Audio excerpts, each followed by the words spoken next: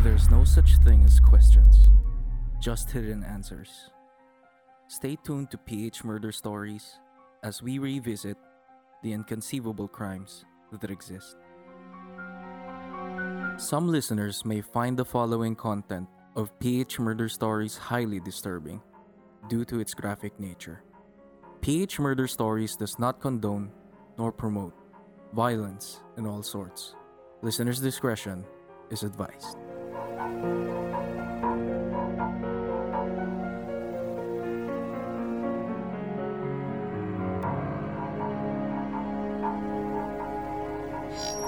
At siyahin na si Melody. Pag nalaman kita na makamit mo ang sila, anak ko dito si Mama.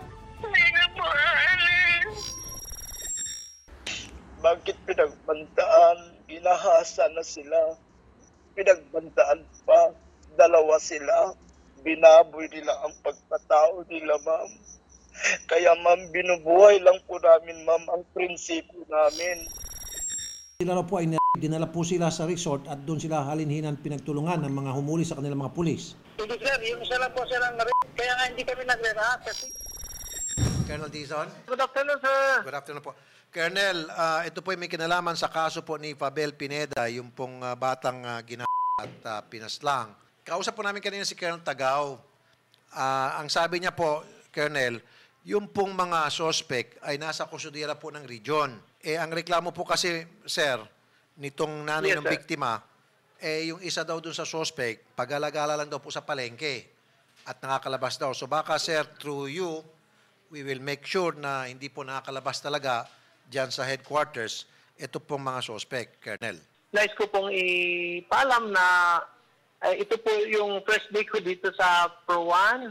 Tapos yung concern po ay double check po natin yan, sir, at ipapaalam natin sa inyo kung ano yung totoo dahil baka yung report na yan na nakarating ay unverified po, sir. So, we will inform you po, sir. On July 3, 2020, the Cabugao Municipal Police Station filed murder cases before the Ilocos Sur Provincial Prosecutor against two of their colleagues in the ambush of Fabel Pineda, a 15-year-old girl who filed acts of lasciviousness against one of the suspects.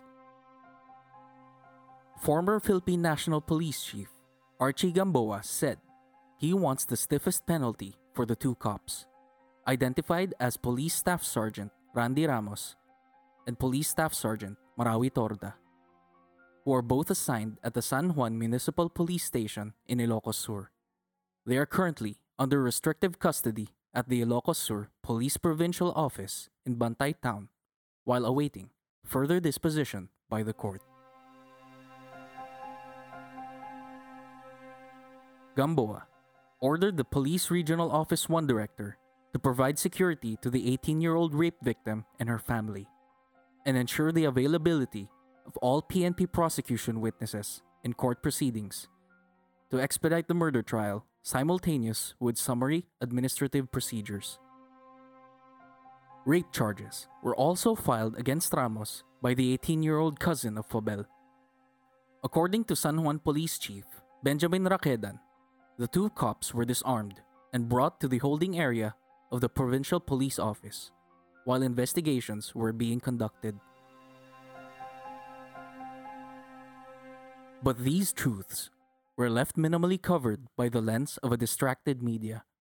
While Fabel Pineda suffered her grievous misfortune with her killers, the largest media network in the country was shut down by lawmakers after the Philippine Congress voted not to renew its franchise. After 13 hearings, the Legislative Franchise Committee of the House of Representatives, whose members were mostly allied with the administration, denied the renewal of the application of ABS-CBN to broadcast. The network ceased operations of its free TV and radio channels by government order after its 25-year franchise expired on May 4, 2020, while the country was dealing with the effects of the COVID-19 pandemic.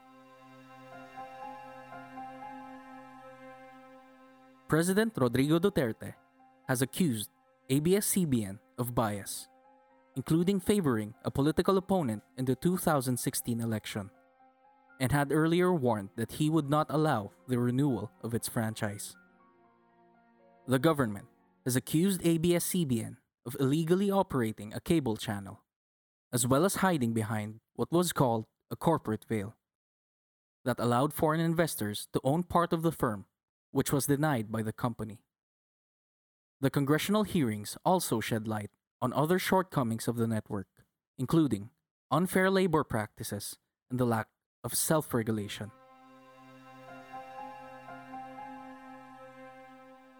But this lack of attention was not able to hinder the anger of the netizens.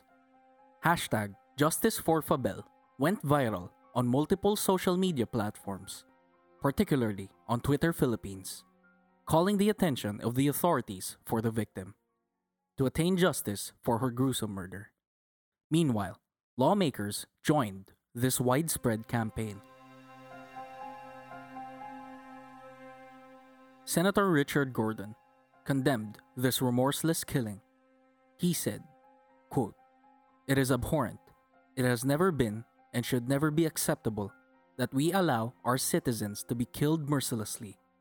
We must not allow the victim to be turned into just another statistic." Unquote.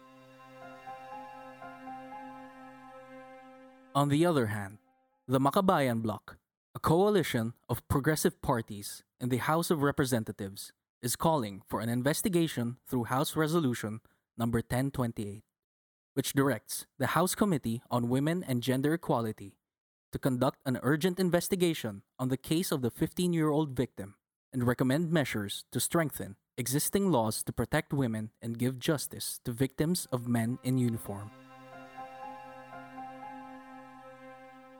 The United Nations International Children's Fund also called for justice for the mournful incident. In a statement, UNICEF urged the government to increase the institutional capacity, particularly on the level of local police force and barangay workers, with regards to the implementation of the law involving child-sensitive protocols. But these calls were totally different from a grieving mother who endured working far away to provide a bright future for her daughter. Blessy Torres appealed through her tears for help from the government in bringing Fabel's killers to jail. Torres was a domestic helper in Kuwait for years and went home with over 300 other repatriates from Kuwait after learning that her precious daughter was killed by the protectors of the people. She said, quote, "Anak, nakauwi na ako. Nandito na ako. Makikita kita.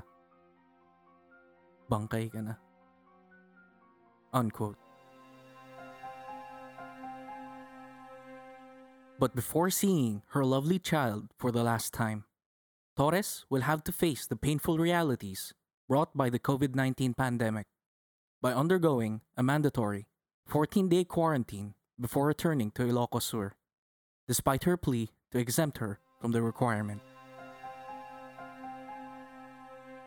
The Department of Labor and Employment and the Philippine Red Cross fast-tracked the process, which allowed her to arrive at their hometown earlier than expected. But upon getting to Cabugao, she found that her barangay was locked down because of quarantine protocol, so the wake had to be limited to a few visitors. On July 22, Fabel Pineda was buried at the Cabugao Cemetery. White balloons were released as per the superstition that the prayers of the dead would follow the 15-year-old. The entourage started at their house in Cabugao at 7:30 a.m.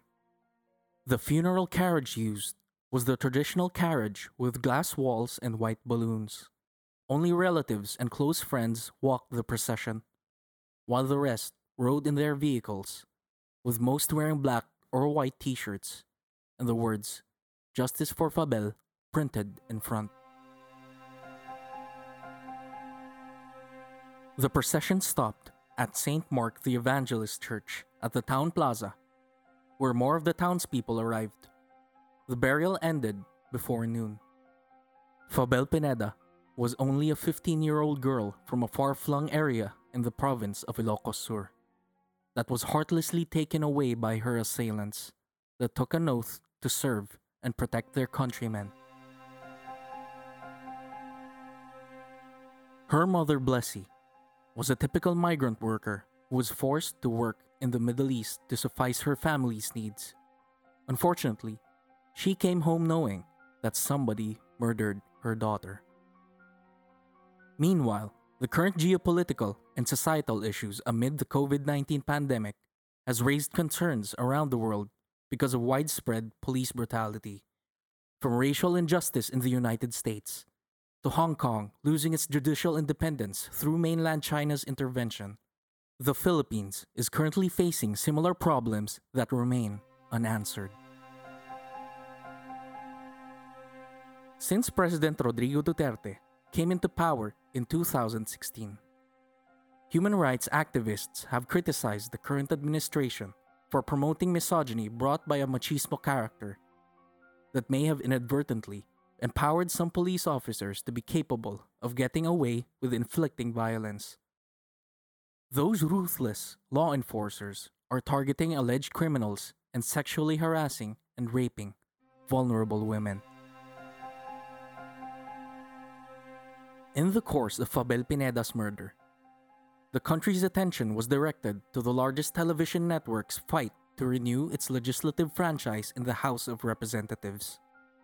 Previously, President Duterte has shared his displeasure with ABS-CBN due to alleged political problems during the 2016 national elections. However, despite the alleged threat of endangering the country's freedom of speech, the mainstream media failed to expose Fabel Pineda's case, mainly because of politically motivated reasons. We can only hope for the media's presence to help pressure the country's judicial and law enforcement agencies to bring Fabel Pineda's slaying to justice. We live in a society that teaches women to be careful not to get raped instead of teaching men not to rape. PH Murder Stories seeks to use this platform to bring awareness to Fabel Pineda's murder and stop police brutality and violence against women and children. Stay tuned to our next case as we revisit a first-year law student's death through hazing. For further updates, please follow us on Facebook, Instagram, and Twitter at PH Murder Stories, and subscribe to our YouTube channel, PH Murder Stories. This podcast is brought to you by Review Visuals. Did you like this episode? Give us a rating on Apple Podcasts, or if you're listening in other platforms, kindly send us a review on our Facebook page or send us a tweet. You can also share our podcast to your Instagram and Facebook stories through Spotify. Your support would significantly benefit PH Murder Stories to produce more quality content. We're also inviting you to join our Facebook group, PH Murder Stories: The Verdict, and participate in our bi-weekly discourse about true crime, both local and international. This group is a safe space for true crime and mystery fans like us who want to engage in thorough discussions about the subject. See you there, suspects. The verdict is in your hands. See you there.